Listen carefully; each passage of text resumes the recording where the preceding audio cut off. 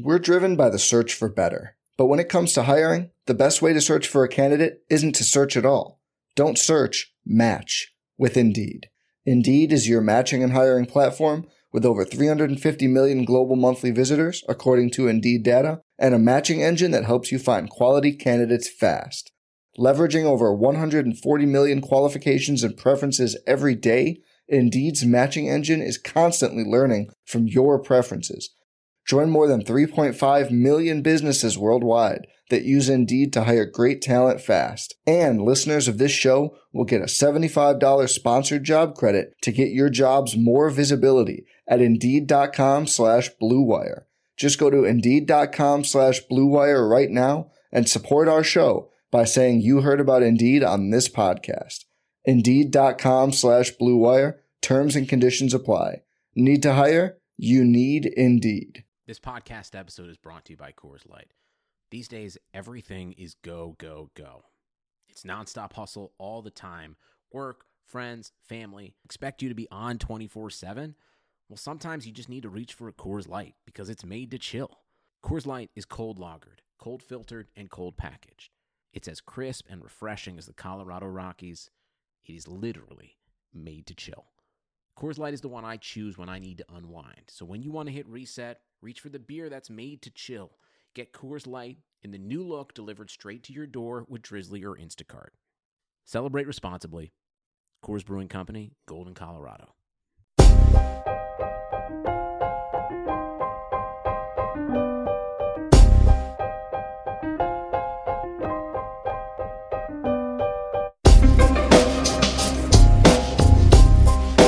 Happy Thanksgiving and welcome to the High Stakes Lowdown, a RotoViz podcast brought to you by the Fantasy Football Players Championship. I'm Eric Balkman from the High Stakes Fantasy Football Hour and the FFPC. You can follow me on Twitter at Eric Balkman and the FFPC on Twitter at FFPC. Today I'm speaking with Josh Siegel, the high stakes player that took 5th place in the 2019 FFPC main event regular season, a contest that will pay out $3.1 million in prizes, including an industry record $500,000 grand prize. Siegel has already won well over $25,000 in his high-stakes career, and you can follow him on Twitter at salesrecruiter_. In this episode, we discuss playoff roster construction, the player that FFPC managers should make sure they get on their teams for the stretch run, and much more. Before we get into the show, I want to remind everyone that you can get a listeners-only 30% discount to a RotoViz NFL Pass through the NFL Podcast homepage, rotoviz.com/podcast. Your subscription gives you unlimited access to all of the RotoViz content and tools, and it supports the podcast channel. Now, without further ado, here is the 5th place team owner in the 2019 FFPC main event regular season and $25,000 high-stakes winner, Josh Siegel.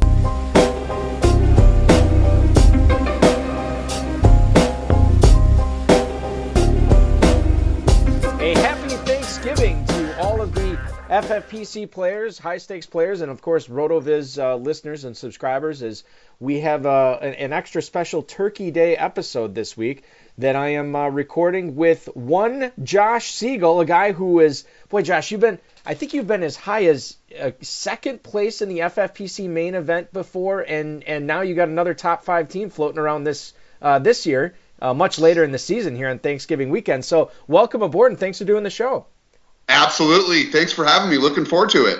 We're coming up on crunch time, and I've had some special teams over the years that do very well in September, that even early October they're right at the top of the leaderboard, but I've never really had one like a massive juggernaut of a team where we're headed into, December's right around the corner, and here you are, out of 2,400 teams, you have the 5th place overall team in this event. What to take the listeners behind the curtain a little bit, and what's that like? When you're only a few weeks away from a $500,000 grand prize, and only a few teams away from being in the driver's seat for it. Yeah, it's pretty surreal, and it's a little bit of deja vu. So you had mentioned, I was in 2nd place last year with a week to go, and I know I got a lot of press because I was the one of only 2 main event teams to play Derrick Henry when he had his blowout four touchdown, 200-plus yard game. And I was more so forced into it last year because I had two injuries. Remember, like yesterday, two injuries during the middle of the week where the only guy left on my bench to put in was Derrick Henry. So flew up to second place with the week left, and been sleeping on my quarterback decision all offseason. I started Russell Wilson, who, if I recall, had an awful game. I think he had 3 or 4 interceptions, finished with like 7 or 8 fantasy points. And I dropped all the way from second. I don't even remember, man. I was in the 50s or 60s. Oh, so just brutal. So I was close, and I'm really looking forward to get some revenge on last year's finish. So here I am. Here you are. And the good part about this is you should not have a tough quarterback decision for the remainder of the season as long as health prevails here. Congratulations on going for a league title here coming up in week 13. 5th place overall in the main event, and the big reason for that, well, one of the big reasons for that, is Lamar Jackson. He's been awesome. He's the MVP of the league, it looks like right now. As we look forward to, and I believe your backup is Jared Goff, so this should be an easy decision for you the rest of the way between Jackson and Goff.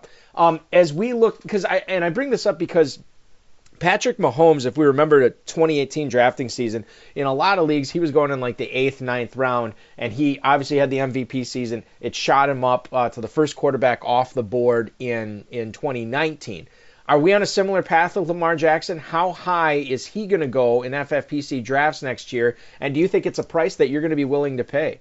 Yeah, you made a good point, and I've always been a big fan of the late round quarterbacks, and I look at high upside, and one thing, I had a good friend of mine who was sitting with me drafting live in Vegas, and I was on the clock, and Drew Brees was there, which he thought I should take, and I said Lamar Jackson has way too much upside to pass on, and I think it was the 11th or 12th round at the time where obviously he didn't have a quarterback, and look what he's done. So I just saw the other day his MVP candidacy was 75-1 preseason, and he's now the favorite at 1-3.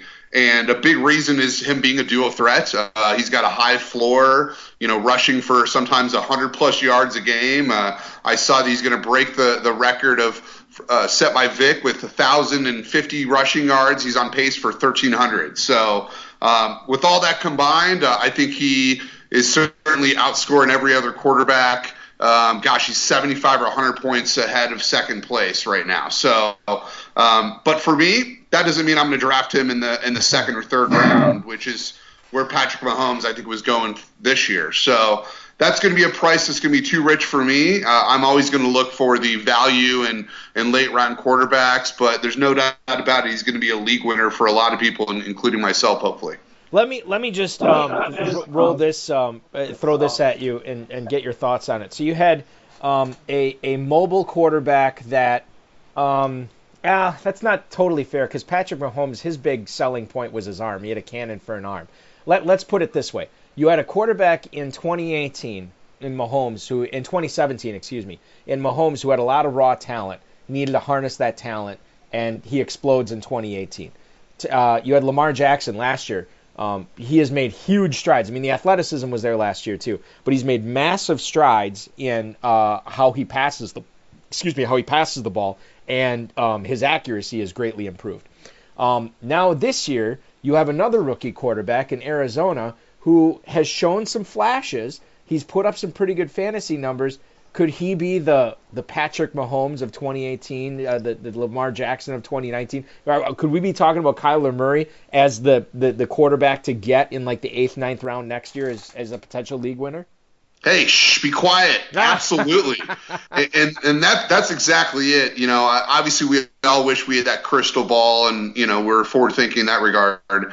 But without a doubt, Kyler Murray is someone that's going to be on my target list to snatch up in the 8th, 9th, 10th round. And my hope is he doesn't come onto the scene too much more between now and the end of the season, and we can keep his ADP down where people like you and I can get a value later on. But I think just right now the way the NFL is going and more of a dual quarterback. There's obviously a lot more points being scored, now than there was 5-10 years ago. And, for rightful reason, I think the game's changing. They've made a lot of the rules different where it gives the quarterbacks a lot more flexibility. But the quote unquote pocket passers, the Drew Breeses and the Tom Brady's of the world, I really think it's more so going for the type of quarterbacks like the Kyler Murrays and Lamar Jacksons that you can craft an offense around, and you're really going to be able to make a differentiator in that regard. And being able to have Greg Roman create an offense just like he has in this offseason, you see the impact it's made. I mean, they made the Rams look silly, and the Rams were notorious to have a top defense this year. Yeah, I did think about Aaron Donald, the trade of Jalen Ramsey. I mean, there's a lot of talent on that roster, and you're right. They made him look silly, and they scored a touchdown. Every single drive that Lamar Jackson was out there, they scored a touchdown on, which was it was really, really fun to see, from a fantasy standpoint, from an NFL standpoint. He is awesome to watch. I hope we get more prime time from Lamar Jackson going forward. Let's get into your the sort of the meat of your roster here, and specifically about your running backs, Josh. You're a little light on them heading into league championship week. You have Marlon Mack on the bench, who's hurt. You have Wayne Gallman, who's obviously behind Saquon Barkley. Your starters are great, Christian McCaffrey and Leonard Fournette. Are you planning on addressing the depth of this position through the waiver wire, as trying to get like a lottery ticket type back as a last ditch effort to sort of supplement what you already have on this roster, or is it more important for you to have that extra selection at wide receiver and tight end for the stretch run? Yeah, so when you look at my roster construction, unfortunately losing Mac was a tough loss, especially since he was a weekly starter for me and in a lot of ways my RB3. But now that we're past the bye weeks, my starters are McCaffrey and Fournette, and I never want to bank on hoping that injuries don't happen, especially when you have a guy named Leonard Fournette that has not played a full 16-game season. The only thing is, unfortunately, both of my top dogs, their handcuffs are unavailable in my league. So I'm a little bit, restricted on kind of what I'm going to do. When you look at my wide receivers, I have 8 wide receivers, which, might be a lot. It gives me a lot of options. But the way that I'm looking at it as I'm going to be starting McCaffrey and Fournette. I did make a bid on Jonathan Williams and unfortunately didn't have enough blind bid money to secure him. But there's just nobody else out there that I see as a wild card that's going to make a difference. The way I look at it is if McCaffrey or Fournette gets injured, I'm screwed anyways. Yeah, let's get into the receiver aspect a little bit here, Josh, because it doesn't really have the conventional quote unquote stud on this roster. You have assembled a really good core featuring some guys who, in my opinion, have played well above their ADP this year. John Brown, who went super late in drafts for whatever reason. Tyler Boyd, who I think some people had some trepidation about drafting, especially with AJ Green being on the roster and then him not playing. Boyd certainly had several good weeks, including last week. Tyrell Williams in Oakland. DK Metcalf is surprised in Seattle. What can you talk about and tell us about your strategy sort of on draft day and the days leading up to it about building up that position, after concentrating on McCaffrey and Fournette early? Yeah, and I'm probably, one of the few that had McCaffrey as the number one overall player. So I was the first pick in this draft. And it was a very easy decision for me to take, McCaffrey number one. And I was eyeing, one of the tight ends, whether it be Kittle or Ertz on the way back, and was able to grab Kittle there at 2.12, and then for the 3.1 pick, I was between Fournette and Keenan Allen, and I really just felt like there's going to be a lot more value to be had this year in wide receivers. And I wanted to build, my team on top dog running backs. I feel like I was one of the few that really saw, Fournette having a bounce back year. And certainly I don't think anybody thought McCaffrey would have the year that he's having now, which he's on pace to, break Chris Johnson's, overall yards from scrimmage record, over 2,500 total yards. So I think with that, just the players that fell to me, I just really felt like I was going to be able to combine some tier 2 or tier 3 wide receivers and mix and match all season long. And then, one player I was able to grab later on in the 8th round was Austin Hooper. So it really made it pretty simple all season long to roll out, 2 tight ends, 2 running backs, and then flexing Mac and one other wide receiver. So my choices are pretty solid. I have 3 spots to fill, and I've got Tyler Boyd, John Brown, Tyrell Williams. I actually fortunately drafted Tyrell Williams the day before the Antonio Brown news came out, so I got some good value on him. DK Metcalf, obviously, turned out to be quite a gem. Corey Davis still has, wide receiver 1 potential, but, I think Brown has taken over the spot there. So I don't see Corey Davis making my lineup, but between, Will Fuller, Sterling Shepard, I feel like one of those guys can put up a wide receiver 1 week at any given time. It gives me the flexibility to really play matchups. I want to ask you something that you had mentioned about quarterbacks earlier and sort of the way the NFL is going right now. It's becoming such a pass-dominant league. You have to be able to pass the ball efficiently and effectively in order to score points. And I'm almost wondering, not that I think zero RB is antiquated, because I still don't think it is, but when you talk about value, that you felt like you could get some value at receiver this year in drafts, do you think it's directly related to that, the fact that this has become such a pass-heavy league that people that go heavy on wide receiver right away miss out on those top running backs, whereas you can still get pretty good, receivers, to your point about John Brown, DK Metcalf, guys like that. Are those two issues related, and that's why you felt like you'd be able to bolster that position later on in the draft? Yeah, no doubt about it. And you got to think of it like this. There's obviously, 30-plus NFL teams, and not even half of those teams have a bell cow running back. So, you're looking 15 or less bell cow running backs, whereas there's 2 to 3 wide receivers on the field at any given time. So, that gives 60 to 90 wide receivers in play any given week, which is why there's such a limited amount of running backs to choose from. So I think all of those really factored into my decision. But I always kind of draft on upside.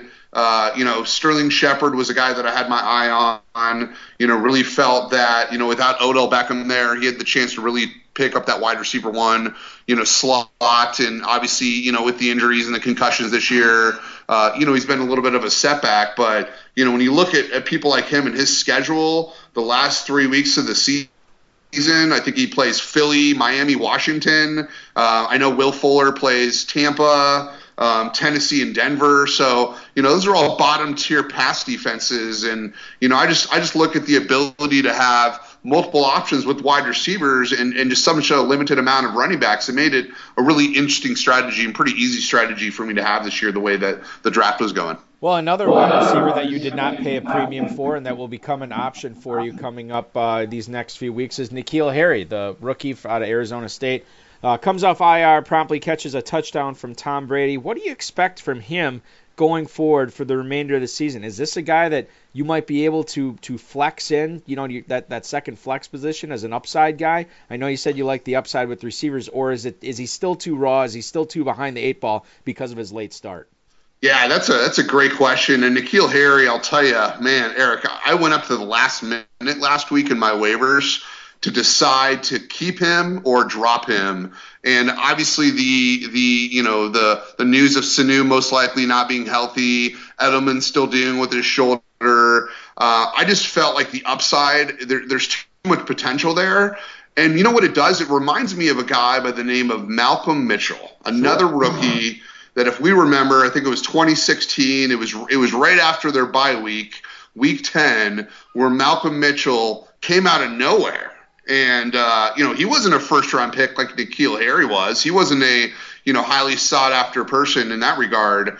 But he finished with 30 catches and 400 yards and 4 touchdowns down the stretch that season. And if you recall, he was a wide receiver too down the stretch. So do I see N'Keal Harry having that upside? For sure, which is exactly why I had to keep him on my roster. Now I get the chance to watch, let him sit for a couple more weeks to really make that decision. But he did get the touchdown last week. He isn't really quite getting the targets, but that was also a pretty nasty game playing in the weather they did. And, I think he's really a little behind, not spending a ton of time with the team, being injured up this entire season, just coming off IR.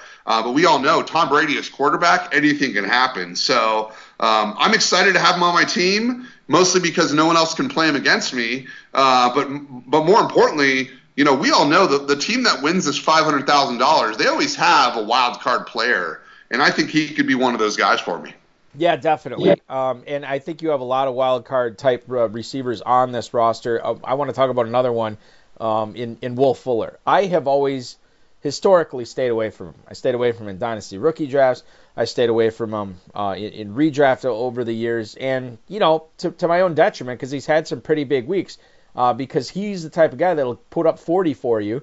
And then the next game he'll leave in the first quarter with a hamstring injury, or he'll put up, 2 for 50 and then go out of the game with a concussion or so, whatever. It just always seems like he's either he's missing games or he's leaving games early. Why? Let me a two-part question on this. Why did you decide to take a chance on him this year? And for fantasy owners, when is the proper time to draft Will Fuller? Can you feel good about drafting him as your third receiver? Is he only a player that you look at when you already have 3 receivers on your roster? Is he the type of guy that you'd only draft if you had 5 receivers there, where you can just play the upside? How do you handle a guy like Will Fuller, and why did you decide to make the choice to grab him this year? That's a great question again, and I'll just tell you point blank, Will Fuller wasn't really on my draft board, and I actually did not draft him. Believe it or not, he was dropped in week 9 by another big-time FFPC player, 2-packer, and was shocked to see him dropped, and I scooped him up. And the main reason why is because I've got some uncertainty at the wide receiver spot. I really needed to have that guy, especially for a chance at that $500K. I want to have that upside guy. I want to have that guy that can put up a 40-point game. Sure, I'll take the losses, which will be a 3 to 5-point game, but the ability to put up a 40-point game, I pretty much blew my wad on that guy. So I didn't play him this last week, which I knew he put up 21 points against Indy. But as I just mentioned, he's got a really favorable schedule, weeks 14 through 16.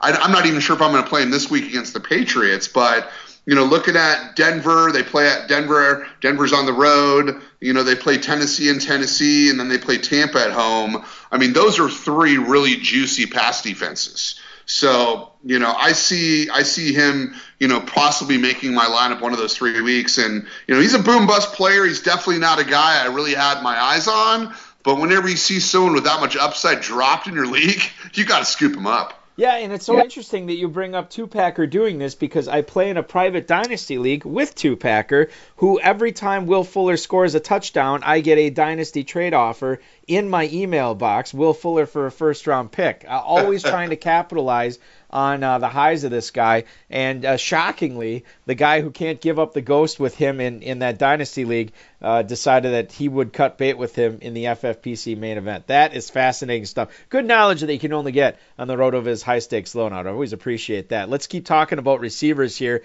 A guy actually owning a couple of dynasty leagues, Michael Gallup. You think he's the type of guy, because he's probably going to be the second receiver going forward in Dallas. You got to believe that the Cowboys are going to find a way to lock up Amari Cooper after they gave up that pick to get him. Is he going to be the type of guy who's going to threaten 1,000 receiving yards, catching balls from Dak Prescott, even though he is the number 2 option, or the number 2 receiver, I should say, for the Cowboys? Or is he just going to be like a top 40 type receiver that is going to be a bench filler for high-stakes players? How do you handicap Gallup, not only for the remainder of this season, but in 2020 drafts as well, Josh? So I would say I'm probably a lot more familiar with Michael Gallup than the average person. And the main reason is I'm from Colorado. I followed the Rammies. He obviously was a Colorado State Ram throughout college. He was a beast.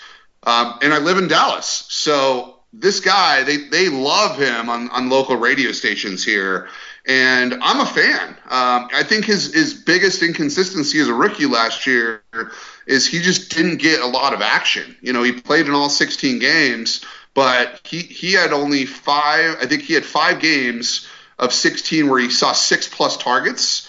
And as we know, opportunity is what helps wide receivers succeed. And so far this season, he's got 6+ targets in 8 of 9 games. So I think it's also helped that he's part of the number 1 offense right now. You got a guy like Dak Prescott that's taken the next step. And obviously the big reasoning is just, having a revamped offense. And, really, I think sky's the limit for Michael Gallup, because of the team he's on. The talent is definitely there, but really it comes down to opportunities. And, anytime that you're going to have 100-plus targets as a wide receiver, you're going to have the opportunity to be a wide receiver 2 or better, which is really what I look at. Yeah, Gallup, it's so funny because when I was on the clock, I think in my rookie draft a couple years ago, it was like the early second round, and I was torn between Dante Pettis and Michael Gallup, and I kind of threw up my hands exasperated. I asked my 4-year-old son at the time, who should I take between Gallup and Dante Pettis, and he told me Gallup, and I said, that's who it's going to be. And so I trusted him with that, and it's worked out good for me going forward. This is the type of guy I think that for me in that dynasty league, I'm looking at him as like a wide receiver 3, wide receiver 4, consistent production that I'll count on it week in and week out from him. I really like the way that Dallas offense is rounding. And I'll ask you this because you're in Dallas. We had was it Tom Greenwald last week? Well, I know Tom Greenwald was on this show last week. I can't remember if it was him who said it or somebody else. I think it was Tom. Said we were talking about the high usage for some of these big-time running backs, Todd Gurley, and guys who have, had a lot of mileage on, and they're starting to show it. And David Johnson was the other one we were talking about, Gurley and Johnson. And then I asked him, well, what about Ezekiel Elliott? Are we going to start to see him, slow down a little bit, not get the kind of production that we're used to, with catching the ball and how much he's using that Dallas offense? And he said he thinks you're already starting to see it. Are you seeing that with Ezekiel Elliott, where he's maybe slowing down a little bit or not performing to peak efficiency, what we saw when he came into the NFL? Or is it just a matter of, hey, Dak Prescott's really matured, he's rounded into his game, he's got a great couple of targets in Cooper and Gallup, and they don't need to do Elliott. They don't need Elliott to do as much as he used to. How do you look at Ezekiel Elliott going forward? Yeah, so I think for me it comes down to the eye test. He just does not look like the same player that he looked like last year. Now I know his stats aren't terrible, but I also know that they're not premium like we see him going. He was a locked-in top 5 player in every single draft. Maybe a little bit outside the top 5. When obviously the uncertainties with him, signing preseason, but. Yeah, I mean, he got his money, he got paid, and I don't know if the motivation's there. I mean, one thing with him is I can't say for certain, but I want a player on my team that loves football, and I don't get the feeling that Zeke loves football. So he's not a player that I have very many shares of. I also think that, he hasn't been used in the passing game like he has in the past several years. So I think with the combination of, him just looking slow, the Dallas offense and Dak Prescott, really looking like an elite quarterback this year, I think they haven't had a choice but to change their strategy and their game plan. And, listening to Dallas radio, they just dog on the play calling, the games they lose, because it's notorious. They run on first down, they run on second down, and they throw on third. Every time the Cowboys lose, that's what the radio station talks about. So, anytime you're creative on offense, which unfortunately they've kind of got away from the play action offense that they need to be successful. But what it comes down to is Zeke has just not been the threat this year that he has been in years past, in my opinion. Moving back to the receiver position, a guy that you're probably pretty familiar with in Courtland Sutton. It's interesting what's going on in Denver. They had the Joe Flacco thing. Now it's Brandon Allen. It seems like, Drew Lock's going to get his turn here sooner rather than later. How does his fantasy value, Sutton's I'm talking about, change when Lock takes over Brandon Allen? And could he be a big breakout in 2020? So this is a tough subject for me, being a diehard Broncos fan, because I was actually at the NFL draft last year, wearing my ridiculous custom-made Denver Broncos suit. And I was on the red carpet, and Josh Allen was coming down the red carpet, and they spin the wheel, which team you're going to go to. He landed on the Broncos. He saw me in the stands. He pointed at me. He threw the ball to me. I caught it on live TV. And cool, I'm thinking the Broncos are actually going to do something right here and draft an elite quarterback in the first round, and they drafted Bradley Chubb. So, unfortunately, this is a tough subject because John Elway cannot get the quarterback position right. Now, it's not that I don't like Drew Lock. Obviously, the consensus was he was a first-round pick that fell to the second round. But he just reminds me a little bit too much of another Broncos quarterback that I was not very fond of, Smokin' Jay. Oh, yeah. And you know, I don't know if it's a demeanor thing or if they just look like, you know, doppelgangers of each other or what it is. But, you know, for me, just the gunslinger mentality in this current NFL, we talked about dual threats like the Patrick Mahomes and the Kyler Murrays and the Lamar Jacksons, but I'm just not sure if Drew Lock's the answer. Now, like a lot of other Broncos fans, I want to put him in and see what we have.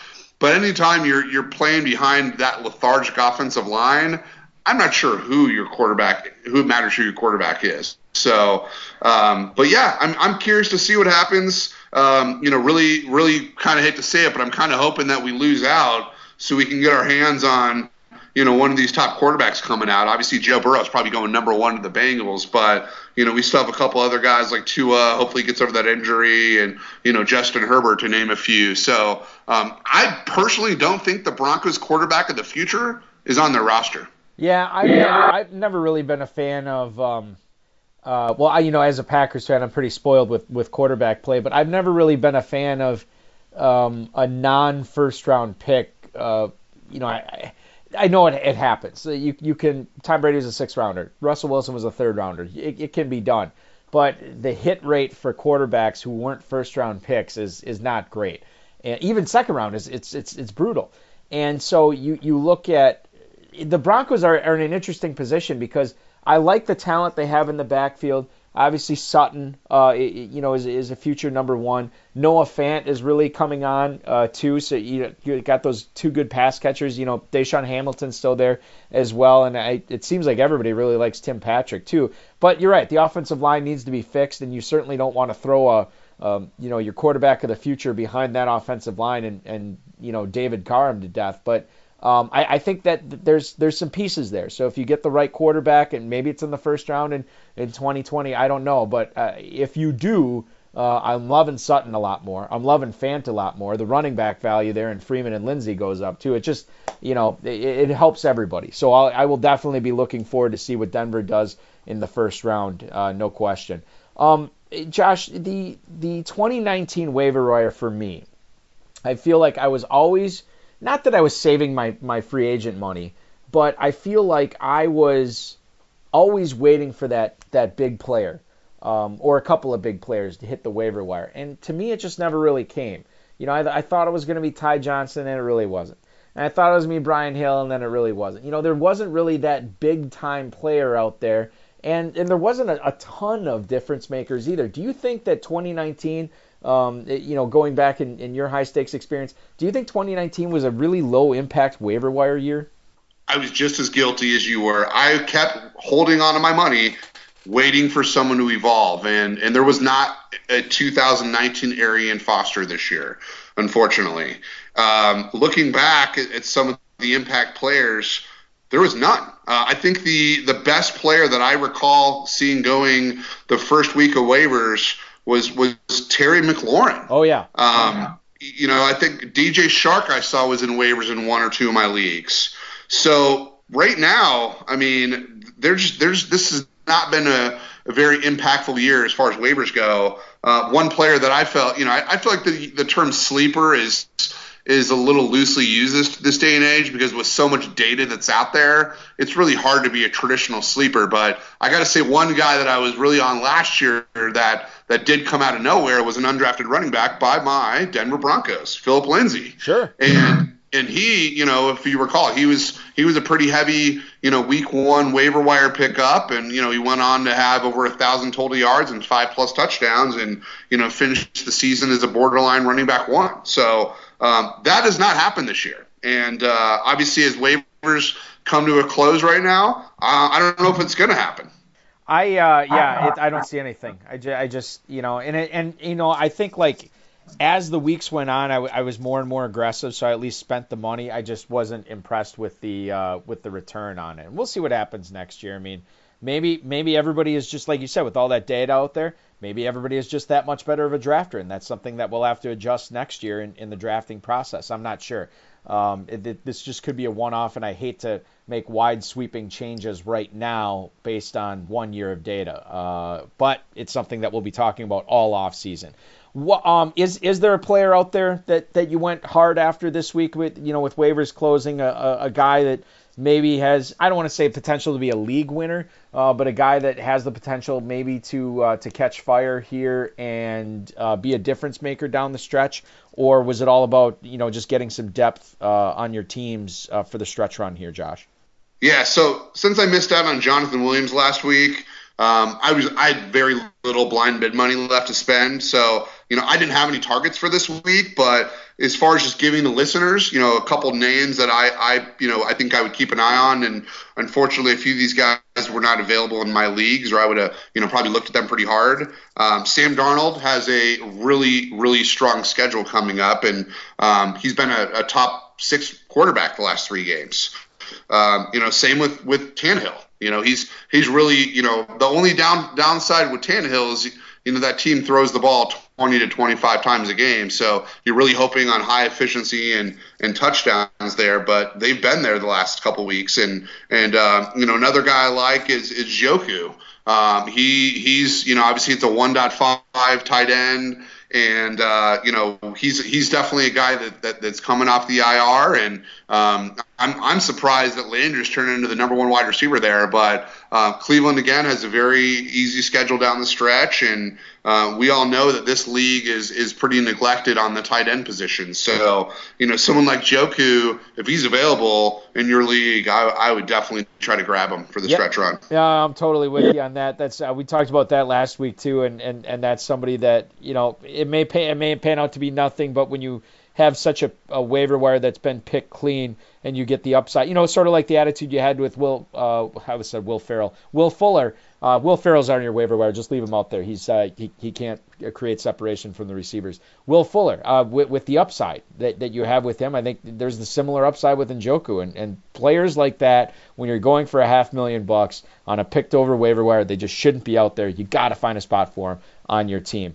Josh, one last question here before I let you go celebrate Thanksgiving with the fam and friends. Who is one player, that you think a lot of people will be starting in Week 13 that is going to be better off on their bench, and then another player that a lot of people will actually have on their bench because of expected low output game that you think is actually going to be having a pretty good weekend?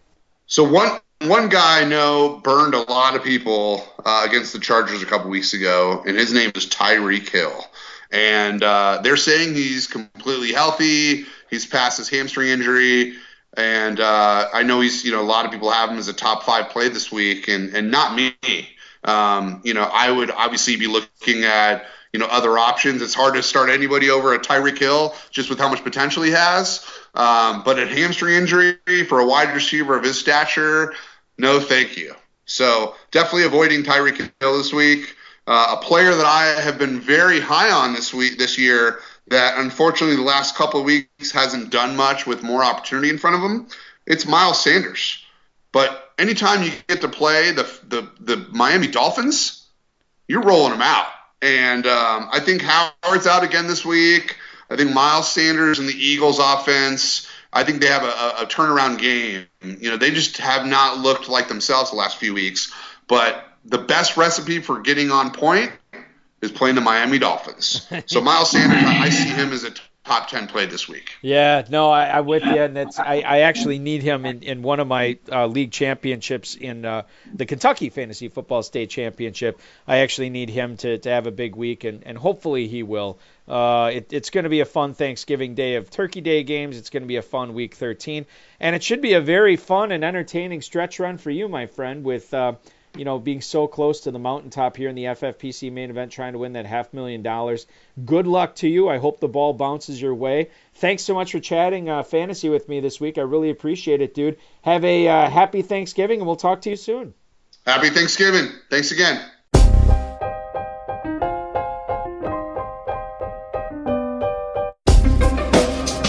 Thank you for listening to the High Stakes Lowdown, a RotoViz podcast brought to you by the Fantasy Football Players Championship. And thanks to Grapes for our theme music. Please review the podcast on iTunes under the RotoViz radio feed. It helps us find new listeners. Contact us via email rotovizradio@gmail.com. We'd love to hear what you think, and follow us on Twitter @RotoVizRadio. And remember, you can always support the show by subscribing to RotoViz at a 30% discount through the NFL podcast homepage, rotoviz.com/podcast.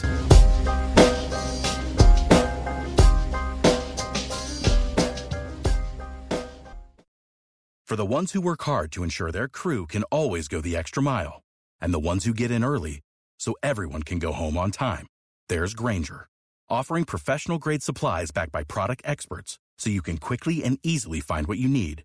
Plus, you can count on access to a committed team ready to go the extra mile for you. Call, click Grainger.com, or just stop by. Grainger, for the ones who get it done.